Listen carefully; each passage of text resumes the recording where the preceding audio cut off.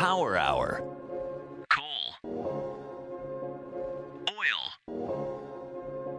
Natural gas. Power Hour, the show where today's top energy experts break down today's top energy issues. No sound bites, no talking points, no nonsense, no BS, no softball questions, no vagueness, just in-depth analysis and ruthless clarity. Power Hour. Here's your host, Alex Epstein. Welcome to Power Hour. I'm Alex Epstein.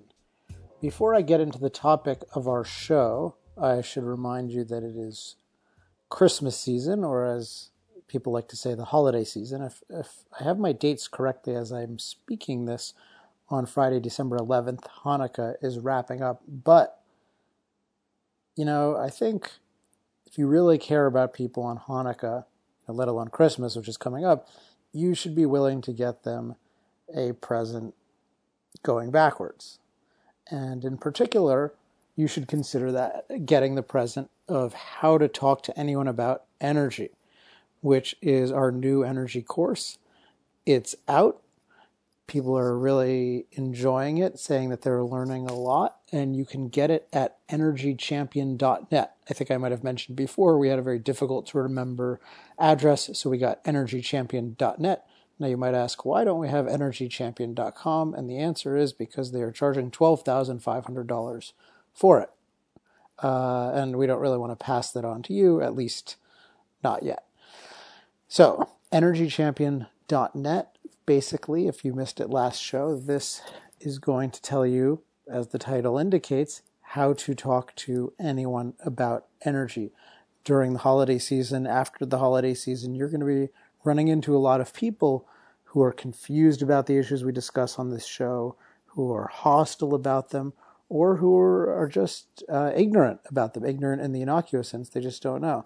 And the question is, how comfortable do you feel in your ability to do the truth justice, to move people that you talk to in the right direction? The importance of this should be particularly clear now because we're just wrapping up these Paris, what they call climate talks, which are really assaults on energy production.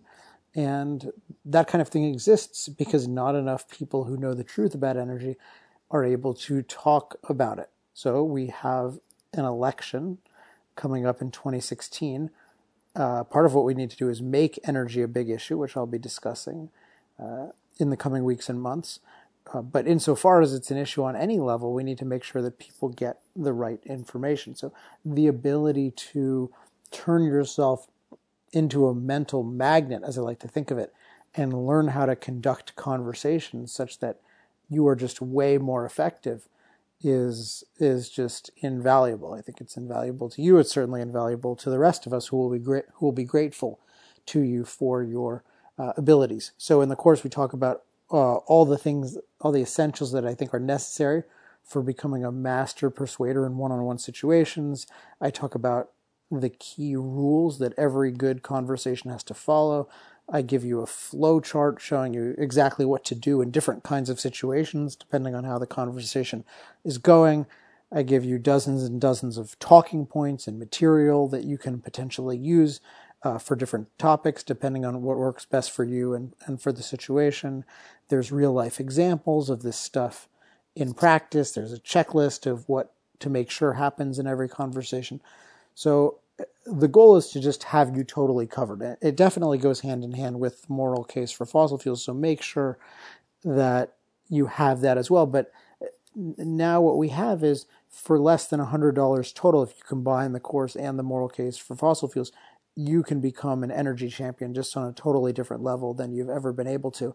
And I think you'll really enjoy your ability to have a different kind of conversation with people. You'll have a different kind of calm and definitely a different kind of influence. So again, energychampion.net. Check it out. The first 20 minutes of the course you can see just by pressing play. Of course, you could hear part of it last week on Power Hour, so you can listen to it that way. But just get a taste of it, see if it's for you, and if it is, pick one up for a loved one, whether the holidays are ahead or past. All right. Now, let's get to the regular show. On this episode of Power Hour, we will be talking about Global Warming with Pat Michaels, who's a great friend of the show, and the author of the new book, Lukewarming. So what is lukewarming? And more broadly, what is the history of all of this concern about global warming? It's a subject we've talked about a little bit in the past, but not enough.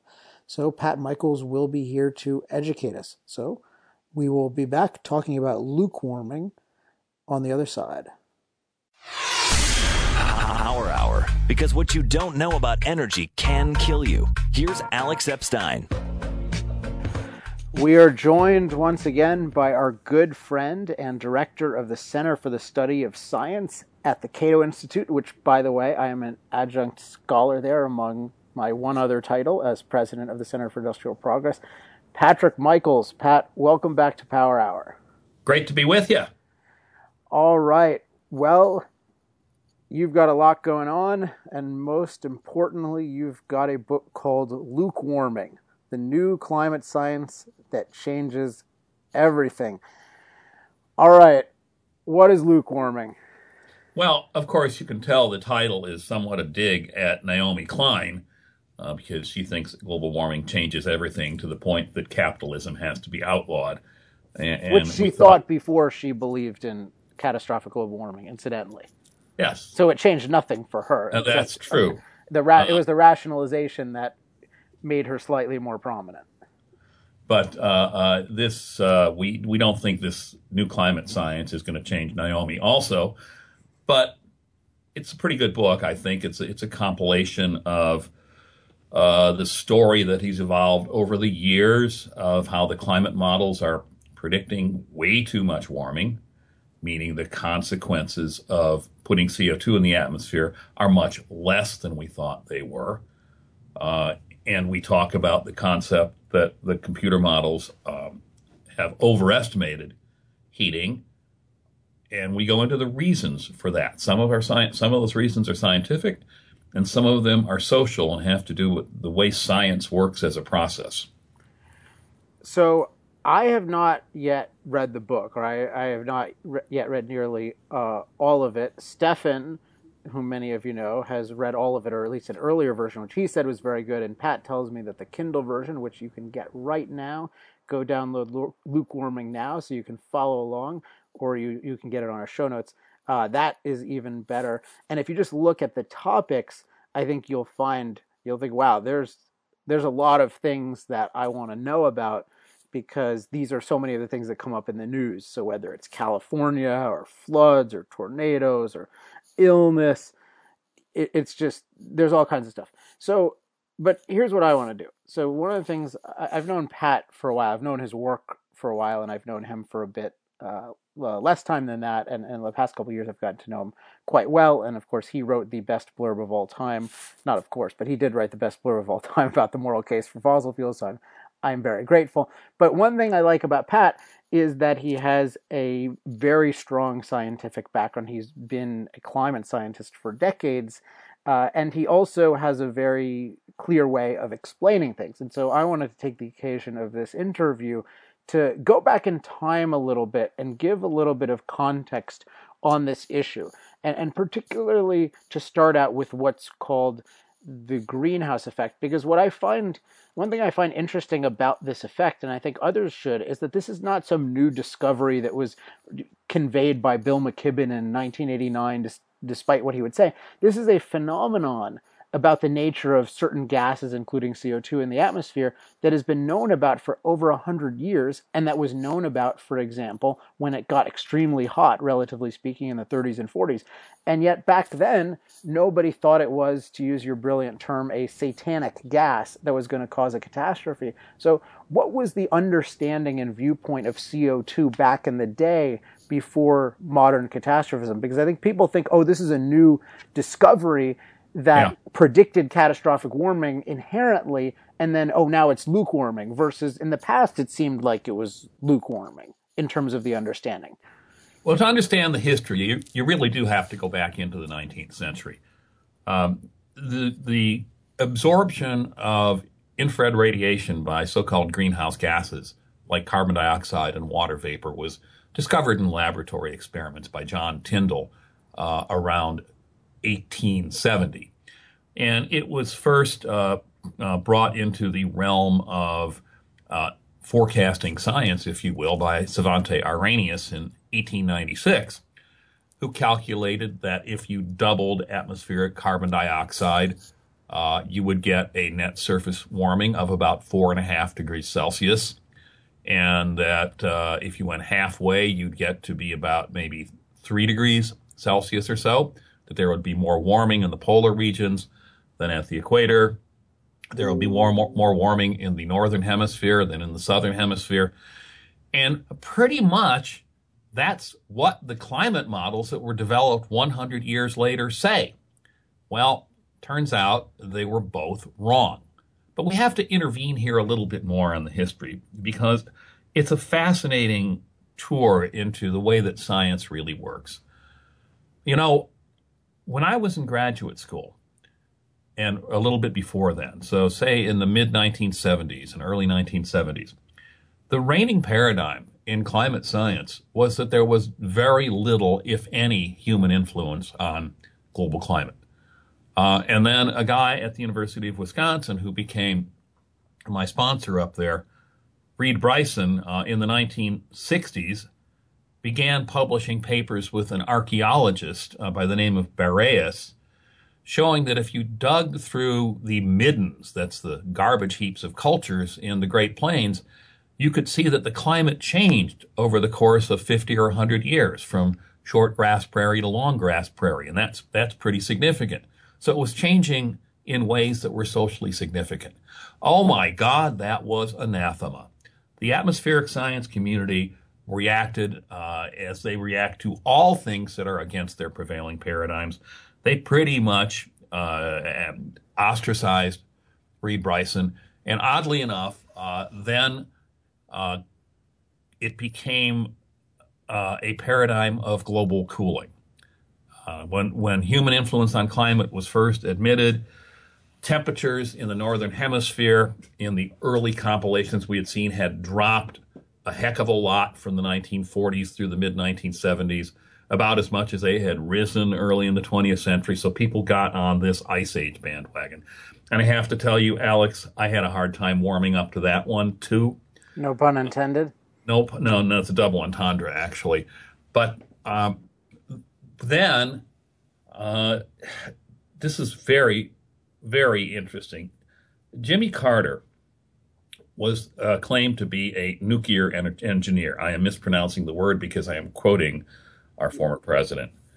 And because he was a nuclear engineer, he thought that nuclear power could save us from the dependence on Middle Eastern oil. You may remember he became president in 1976, just 3 years after the Arab oil embargo of 1973. So it was a pretty hot political topic. And folks at the Department of Energy, the Secretary of Energy, James Schlesinger, and a government apparatchik that was around then, who's still around today doing the same stuff, which is trying to influence policy the way that he wants it. His name is Michael McCracken. McCracken went to Schlesinger and said, there's this global warming thing. If we put more CO2 in the air, it's going to warm up. And we can probably get you your nuclear plants if we make this the cause of the day. And so it was actually a conscious decision by people in the Carter administration or working for the Carter administration to push carbon dioxide-induced global warming. And then the Department of Energy released tremendous amounts of research money. Once you do that, you change the incentive structure in science where a scientist does not get advancement unless he is working in the area where the money is. That's just the way promotion and tenure work.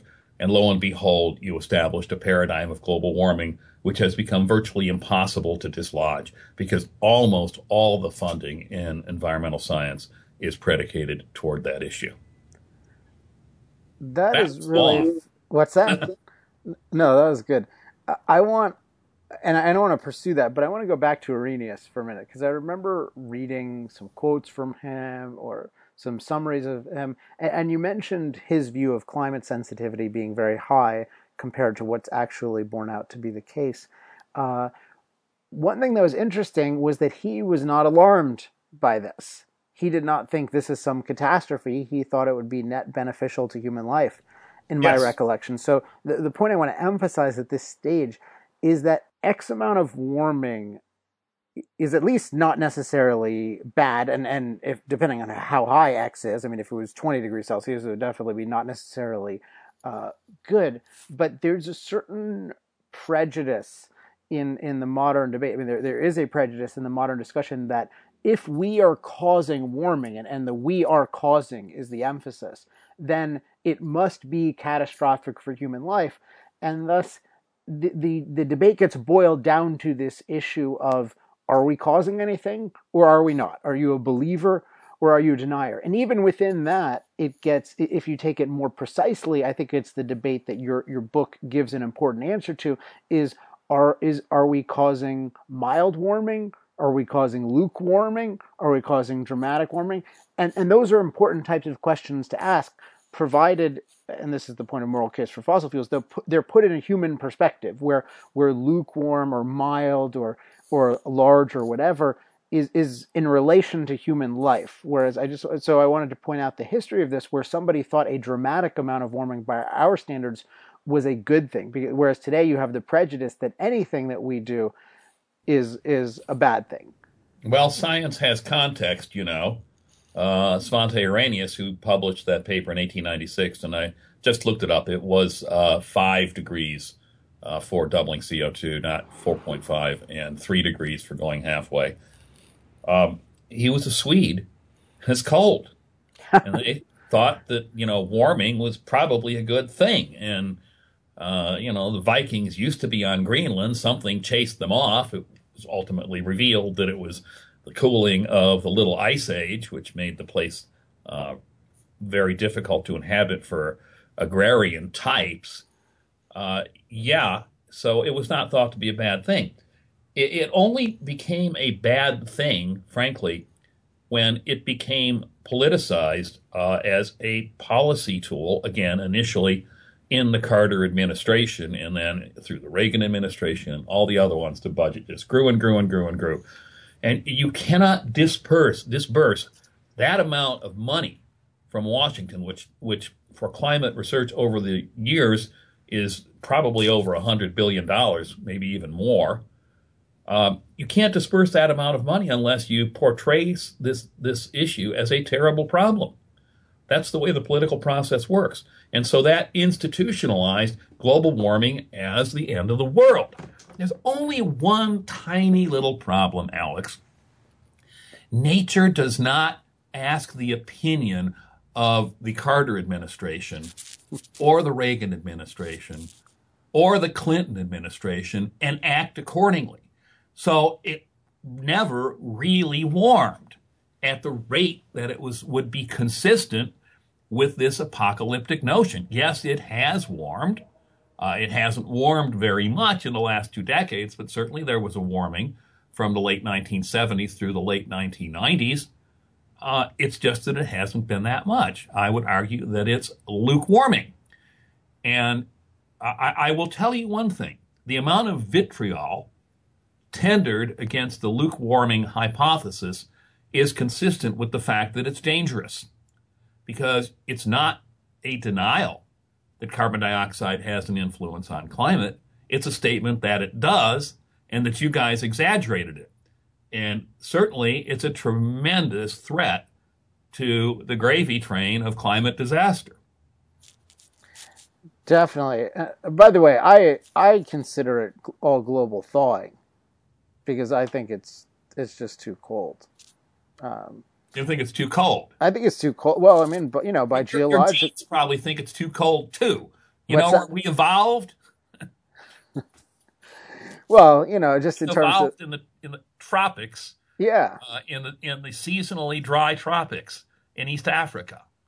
Warm. Yeah, it's just funny, these terms. I do like lukewarming. I'm I hate to say I'm warming up to it more and more. Well, all the time. we have this meeting in Paris going on right now to put forth some climate policy that is going to be at least controversial. But if we're lucky, there will be so much infighting over giving money away from the developed world to the developing world ostensibly because of climate change, that there won't be much of an agreement. And we may get a lukewarm agreement, which would be so fitting in a lukewarm world, wouldn't it? Yeah, but I don't consider it lukewarm to only have, 1 billion people die prematurely instead of 5 billion or 7 billion. No, they don't stay lukewarm very long, do they, Alex? No. So, God, so many interesting things in what you raised, but I want to go back to your point about incentives, and let's play devil's advocate. So I'll be put on some horns, Alex. Yeah, I'll be devil, Michael Mann and everyone else combined into one. So, come on, Pat. Look, these are scientists we're talking about. No profession in the world has higher integrity than scientists. I mean, think about what the scientific community has done. Galileo was willing to die or to be under house arrest to defend his views. And are you saying the heroes of modern climate science who just, since they were born, all they wanted to do was understand the mechanics of the atmosphere and how they affect human beings and what we might do to make things more negative and more positive? These intransigent individuals who just follow the data to the death, how dare you say that they are influenced by money? Well, the world you're describing never existed. Scientists have been human beings ever since there was the first scientist.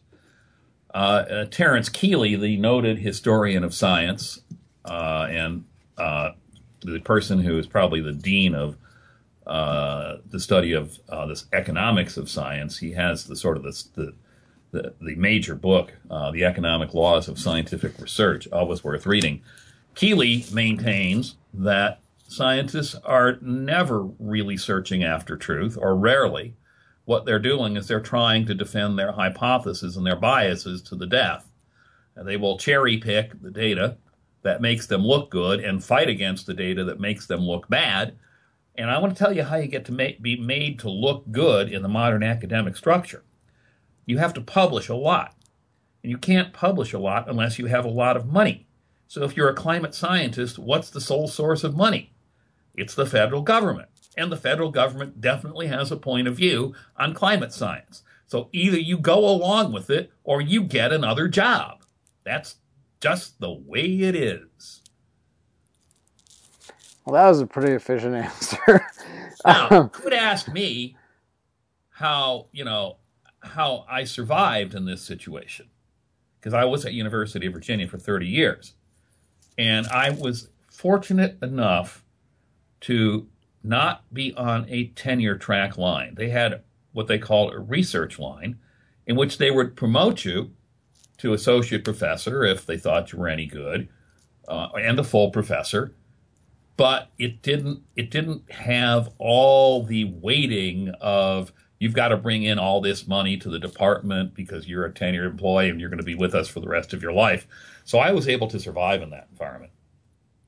And the corollary to that survival is maybe we might have a little bit more scientific diversity if we abolish tenure. One perspective on this issue is that coming up with the truth on any significant issue is difficult and non-obvious. So if that's the case, then it's not as if reality just somehow imprints the truth on your mind and climate sensitivity is X point Y and that's it. And you just know it in this, what Ayn Rand would call intrinsicist way. And if that's the case, then it's particularly true that all these other forms of manipulation and influence that you mentioned can have bearing. So, for example, even just what questions are on and off limits based on the funding. But Alex, yeah. Let me ask you, speaking of Ayn Rand, what was the institution that was critical in bringing about the crash of society? It was the State Science Institute. She was extremely prescient about the way that science could be influenced and abused by government. When John Allison came on as president of the Cato Institute, he sat down with all the scholars and had They had four of us at a time talking to him, and we would go around. He would go around the table, and people would explain what they were doing, and they used big long paragraphs and they tried to be really impressive. And he got to me, and he said, "And Dr. Michaels, what do you do?" And I said, "Mr. Allison, do you know the book Atlas Shrugged?" And he said, "Well, yes." And I said, "Well, do you know the State Science Institute?" And he said, "Yes." And I said, "I'm again it."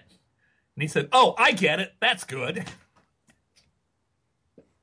Well, this is Pat probably remembers this. I definitely remember. This is how I met Pat, because there was a contest in the lecture. He gave an emergency lecture at the Heartland Institute conference in 2011. There was somebody else who had bowed out, and he showed an image, and he said, "First person to tell me what book this is from will gets a beer." And State Science Institute, and I must have answered in a millisecond. I mean, nobody in that audience would have a chance, given my background. I was at the Ayn Rand Institute at the time, but yes, then we went out and had several beers. I made good on my promise. Oh yeah, no, that was a lot of fun. So getting back to the incentive thing, yeah. So reading for sure that the case of particularly the character Robert Stadler and the State Science Institute and Atlas Shrugged is very important, because this is somebody who starts out as a brilliant, independent scientific mind, but makes a certain compromise, which is that he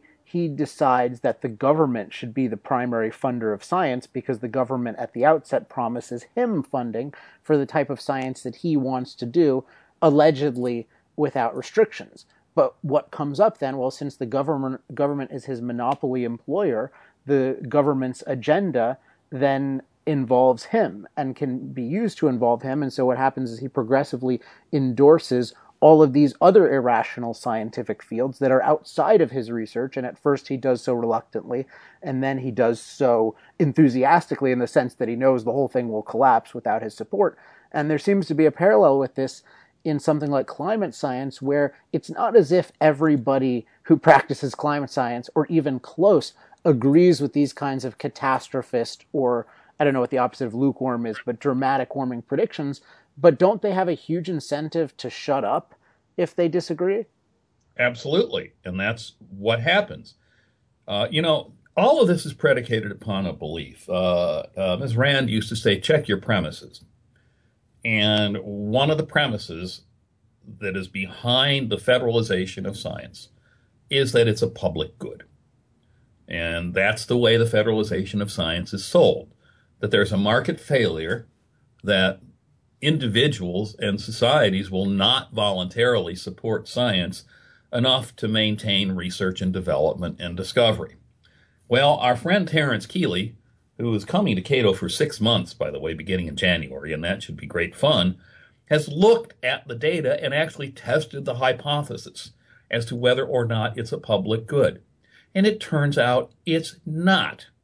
Scientific progress was just as rapid, or non-rapid, in the 19th century in the United Kingdom, when there was no state support of science whatsoever, as it was when the state became the main provider of scientific research and development funds. And the OECD, to its embarrassment, set out a few years back to write a report on the nature of science as a public good, and discovered to their chagrin that the more that governments spend on science, actually there is a little bit of a blip of less progress, because private money is crowded out. And that's a little bit more diverse than a government point of view, and a little bit more tolerant, to say the least.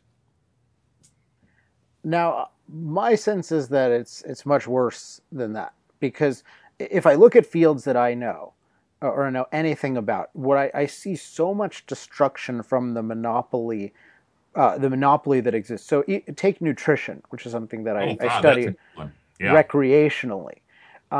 This is something where the government has a government recommended diet. So in effect, but what is the government, right? The government is Barack Obama, right, and his minions. I mean, to put it a little meanly, but I just mean the president. It's an executive branch, is a bunch of bureaucrats, and they directly are in, and he appoints, the head of the USDA and all these things, and the Surgeon General, and they dictate to us. They say this is what quote unquote science has come up with regard to food, and they've been doing this for decades and decades and decades. But that's exactly what you don't want. What you want is for perpetual innovation, which requires perpetual competition, particularly because of Terence's point about the incentives to validate what you're already doing. You want the, quote, paleo people and the vegan people, you want them to be constantly challenged and pushing against each other and all these kinds of things that in the exact same way that you have competition among businesses. Businesses are just ideas about how to be productive. So we get much better ideas about how to be productive by them competing. But in the realm of pure ideas, we somehow think that non-competition and leaving it all in the hands, ultimately, of Barack Obama is going to lead to a good solution. Yeah, the problem with the government monopoly on science funding is that it also creates the big man problem. People can arise to considerable positions of power and then have inordinate influence as advisors in the scientific development and funding process. So in the field you're talking about, nutrition, there was a big man by the name of Ancel Keys, and he would brook no criticism. Turns out he was deadly wrong about a number of aspects of nutrition, but he was a big man because he developed the K ration, Keys for K, which kept our soldiers in the field and having great nutrition during World War II. And as a result of that, he got to direct substantial portions of the government's monopoly on nutrition research. So let's go back to the 80s. So you mentioned the development of climate science and different views on it, and I thought that was really fascinating. Now we get to the 80s, and you mentioned that the Carter administration and the government more broadly is starting to fund research in this direction. And I imagine once you go in this direction, it's very, very hard to reverse course. So as Howard described the scene metastasizing or transmogrifying or whatever word we can use to signify negative and somewhat disgusting growth with regard to how you're seeing the field of climate science evolve or devolve, or because you were there and I was a little kid and most of the listeners were never there, so it's just so great to hear from somebody who was there about how this extreme warming view just became more and more entrenched, more and more politicized, and more publicized. I'm afraid that I am going to speak off the cuff and try and analogize this to a very, very wonderful book in recent years called The Emperor of All Maladies, which is a book about cancer and how it works and the way it works. And what happens in science, I think, is that ideas, when they are capable of commanding essentially all the nutrition of the government because the government wants that to happen, they become essentially cancerous. They take over the scientific enterprise and they disable the normal immune system of science, which would be up and down rigorous peer review. Instead, you get pal review because people know each other and they're all on the same gravy train. Yeah, I thought of The Emperor of All Maladies because you brought up the word metastasis, and that's what it is. So how did it actually play out? Yeah. So I imagine that the views become more extreme. So they get transferred to the politicians. Hansen testifies all the way through Gore's movie. We can't cover everything, but I'm just curious if you have any overall sense of the progression that you can give us, because for many of us, we heard about it at a discrete point very late in this game, and it was presented as a cutting-edge discovery. So whether somebody read Bill McKibben's The End of Nature or saw Al Gore's An Inconvenient Truth or read James Hansen's Storms of My Grandchildren or whatever that's called, it's viewed as here's a cutting-edge thing, whereas you saw the metastasizing happen from the beginning, and you saw a field that was much more rational turn into something much more irrational. Well, what happened, again, it was in the Carter administration that the Energy Secretary, James Schlesinger, was convinced by these apparatchiks like Michael McCracken, who still is kicking today, and he's very proud of his convincing of James Schlesinger to ensconce CO2 as the scientific issue of the day rather than secular climate change or global cooling or anything like that, because it would give them the policy that they want. And once that money started to be dispersed, the other agencies saw the utility of it. One of them was NASA.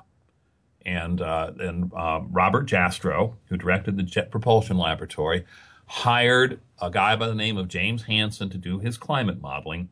Hansen never saw a television camera or a government grant or taxpayer money that he didn't like. And so in 1988, on June 23rd, on a record-setting day for temperature in Washington, D.C., following a record warm night, following another record warm day, Hansen testified in front of a joint House-Senate committee. It was actually run by the Senate, and the guy who ran the hearing was a guy by the name of Timothy Wirth.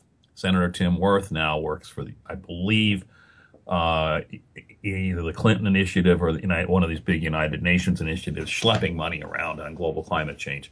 But at any rate, it was extremely hot, and a remarkable thing happened. Hansen was sweating bullets, and it turns out that Wirth ultimately admitted in 2009 that they had opened the windows in the hearing room the night before, which would disable the air conditioning in order to make the room very hot and have Hansen sweating, and the television cameras would do all this. And then John Kerry, the current Secretary of State, said he was there, and Jim Hansen gave us this wonderful show, and the Senate staff opened up the windows so that everybody would be sweating. Well, it turns out that Wirth's chief of staff said, no, that did not happen. So if you would like to hear how politicians respond to when they're confronted with the truth, when they're trying to portray science as theater, I will quote from Timothy Wirth for you when confronted with the fact that the windows weren't open. Correct. According to Wirth, quote, some myths about the hearing have circulated over the years, including the idea that the windows were left open or the air conditioning was not working. While I've heard that version of events and repeated it myself, I've since learned that it didn't happen. He created the myth. He made it up. It's quite remarkable that decades ago, in 1988, the desire to turn global warming from science into theater was so strong that proponents imagined they were doing it. Can you believe that? Yeah, I saw that a couple of years ago, and because we had talked about it, I think, when you came on in 2011, and I remember researching it last year, and then there are all these contradictory views, and they're saying, oh, this is just a conspiracy spread by the deniers and stuff like this. No, it's not a conspiracy. They wanted to portray it as theater back as early as 1988, and they thought that they had, even when they hadn't, that they had turned it from rational discussion into the manipulation of public opinion and a climate of fear enabled through monopoly government funding of one point of view on this issue, and the academic community rewarding itself and its members based upon how much research money they get and how much they publish. Yeah, it got really bad really fast. And it's easy to write a book about it. Yeah, well, that was going to be my final request when we wrap up, is I want to read that book about, after I read Lukewarming. I mean, the history of this is so good, and there's, I don't want to act like, you're that old or Lindzen is that old, but, there's a bunch of you who've been around for a while, and I want all these stories, they need to be immortalized at some point. That's why Terence Keeley is coming to the Cato Institute, along with a few others. We are going to be working on a new book, and the tentative title is High-Tech Larceny, how the government uses, quote, science, end quote, to take away your stuff. Interesting. Well, we can definitely, he or you or both can definitely come on to talk about that. All right, so I want to go to, since we're a little bit short on time, I want to go to the modern era. So, Hansen testifies in 1988. It starts to become a bigger and bigger issue. You see these international summits and whatnot. Now, the way that this is portrayed is that in the last couple decades, that all of these predictions and viewpoints have been validated. That is, it's gotten much, much warmer, and the typical manipulation you see with this kind of thing is hottest year ever, hottest day ever, hottest afternoon ever, blah blah blah. What is the big picture in terms of warming or lukewarming in the past 20 years, when we've had, I think, 1/3 of man's entire historic CO2 emissions occur? So by the theory of dramatic runaway warming, you would expect dramatic runaway warming. Well, unfortunately, when that was supposed to occur, the surface temperature either stopped warming or it slowed its rate of warming considerably. It has not been lost on folks that our government science laboratory last June adjusted their temperature history to stick a warming trend back in the data by substituting data that everybody knew wasn't very good for data that everybody knew was better. They can get away with this. You understand that, because it goes through the peer review process at a journal like Science, which is just very craven on the global warming issue, and it gets a very light review. If somebody can say, all is good with this science, we need to continue doing it, that's going to get reviewed very, very lightly. It's the guys who say, hey, the emperor doesn't have any clothes, I hate to point this out, that might have some problems. Yeah, and it goes back to the idea of a monopoly system versus Exactly. a competitive system. Exactly. So I figure the way that we could fix this, if we were, if we had power that we don't have, would be to diversify the base for scientific funding.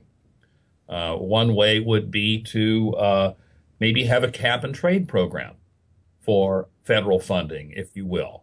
And non-federal entities could contribute to that, non-federal entities that didn't have the federal viewpoint. And if they contributed to that research stream, then the federal total support would decline, so that it would add up to a constant value. That idea is not popular with my academic friends, by the way. Well, not too popular with me, if you were actually serious. But, I mean, it might be better than the existing thing. I mean, the simple thing, although the difficult to pass thing, is to abolish all of this funding. Yes, of course. That is correct. But, that's going to be very, very difficult to accomplish in today's world, unfortunately. Yeah, I mean, I'm hoping that as reality continues to conflict with this hyperbole and wild speculation, I think your book is very timely in that respect, just showing how radically wrong these predictions have been. As that continues to occur, hopefully in the not too distant future, we will be able to view it retrospectively as a complete failure of science, and I would also argue ethics.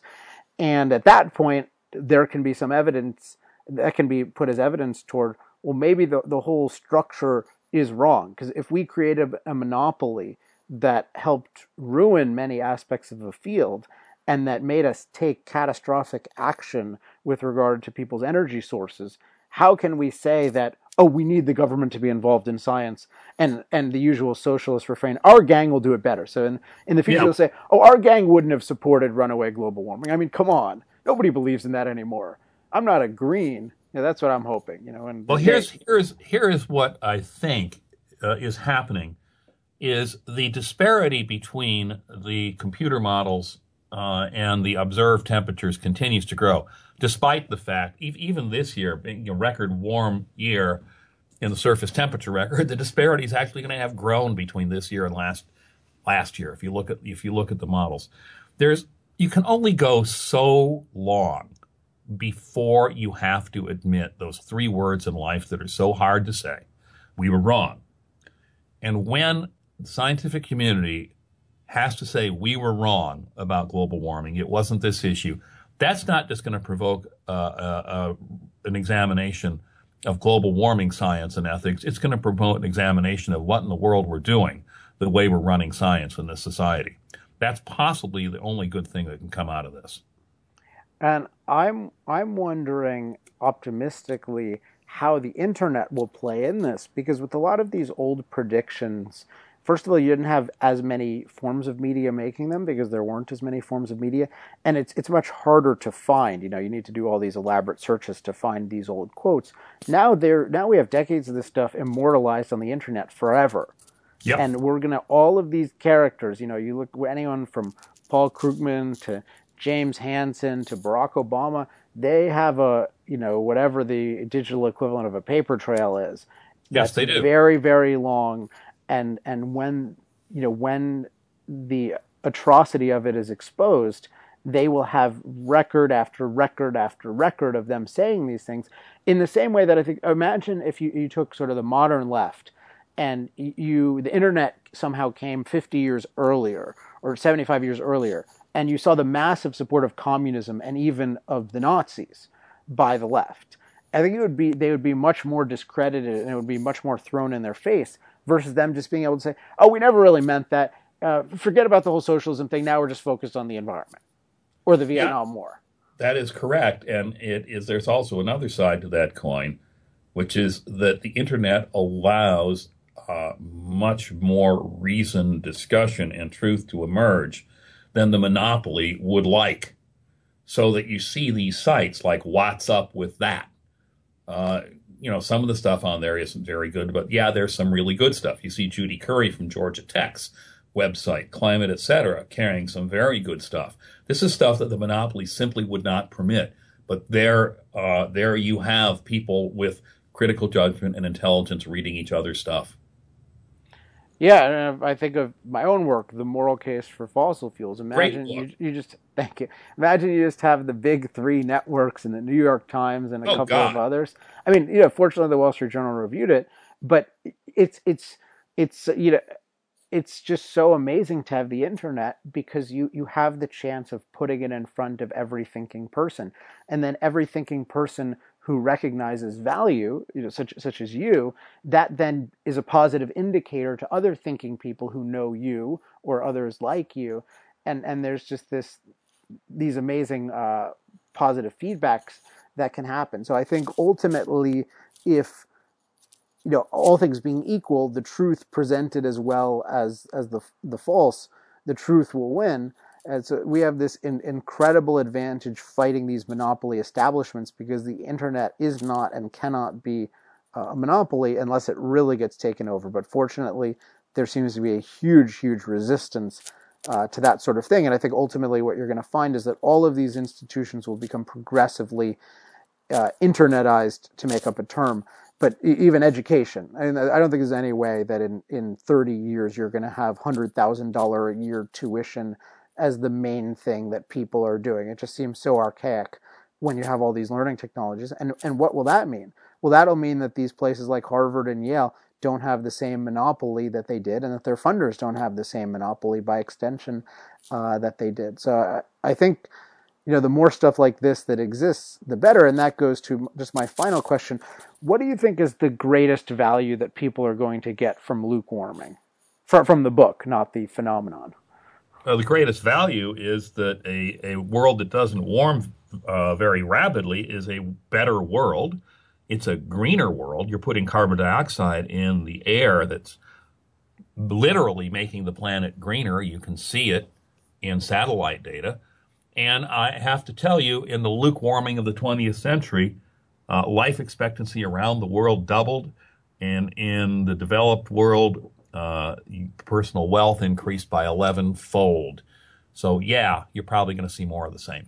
So in the book, Luke Warming, what's your favorite chapter? Oh, my favorite chapter is the story about Hansen and Tim Wirth and the John Kerry literally fantasizing that they are creating theater. Well, I'm looking forward to Polar Bears, Human Nature, that. I'm very interested in human nature, but there's a fascinating array of topics here. I think this thing is just $6 or something on Amazon. Lots. It's divided up into really nice little chunks. So yeah, people learning definitely get this book. If you don't like it, I'll personally give you a refund. So hopefully it's good. But anyway, Pat, thanks so much for all your support and thanks for being on the show. Well, Alex, it's always fun. Let's do it again real soon.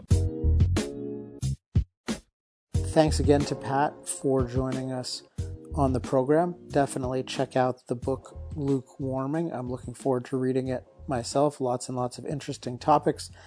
As I said during the show, Pat has, I think, a great knowledge of the subject and also great ability to explain it. So you don't find that too often, and you should value it when you do find it. That's why we like having him on the show, and that's why it's definitely worth it to check out anything that he writes. All right, let's wrap up. So as usual, if you have any questions, comments, love mail, or hate mail, email me at alex@industrialprogress.net. Once again, go to energychampion.net to learn about how to talk to anyone about energy. That's energychampion.net. Just as important, go to industrialprogress.com if you haven't already to make sure you're on our mailing list. Subscribe to this show via iTunes or share with other people, particularly share with other people. It's becoming more and more popular, and people seem glad that we keep doing these. So if you want us to keep doing more, keep sharing. I don't mean that as a threat, just as a that'll be good motivation for me. Let's just put it that way. All right. Also, make sure to check us out on social media on Facebook and Twitter. You can find us at the Alex Epstein page, the I Love Fossil Fuels page, the I Love Nuclear page, and the Center for Industrial Progress page. All right, next week we will be back with another great guest, another great topic. Until then, I'm Alex Epstein. This has been Power Hour. Power Hour. Life, liberty, and the pursuit of energy. Power Hour. The antidote to shallow thinking about energy issues.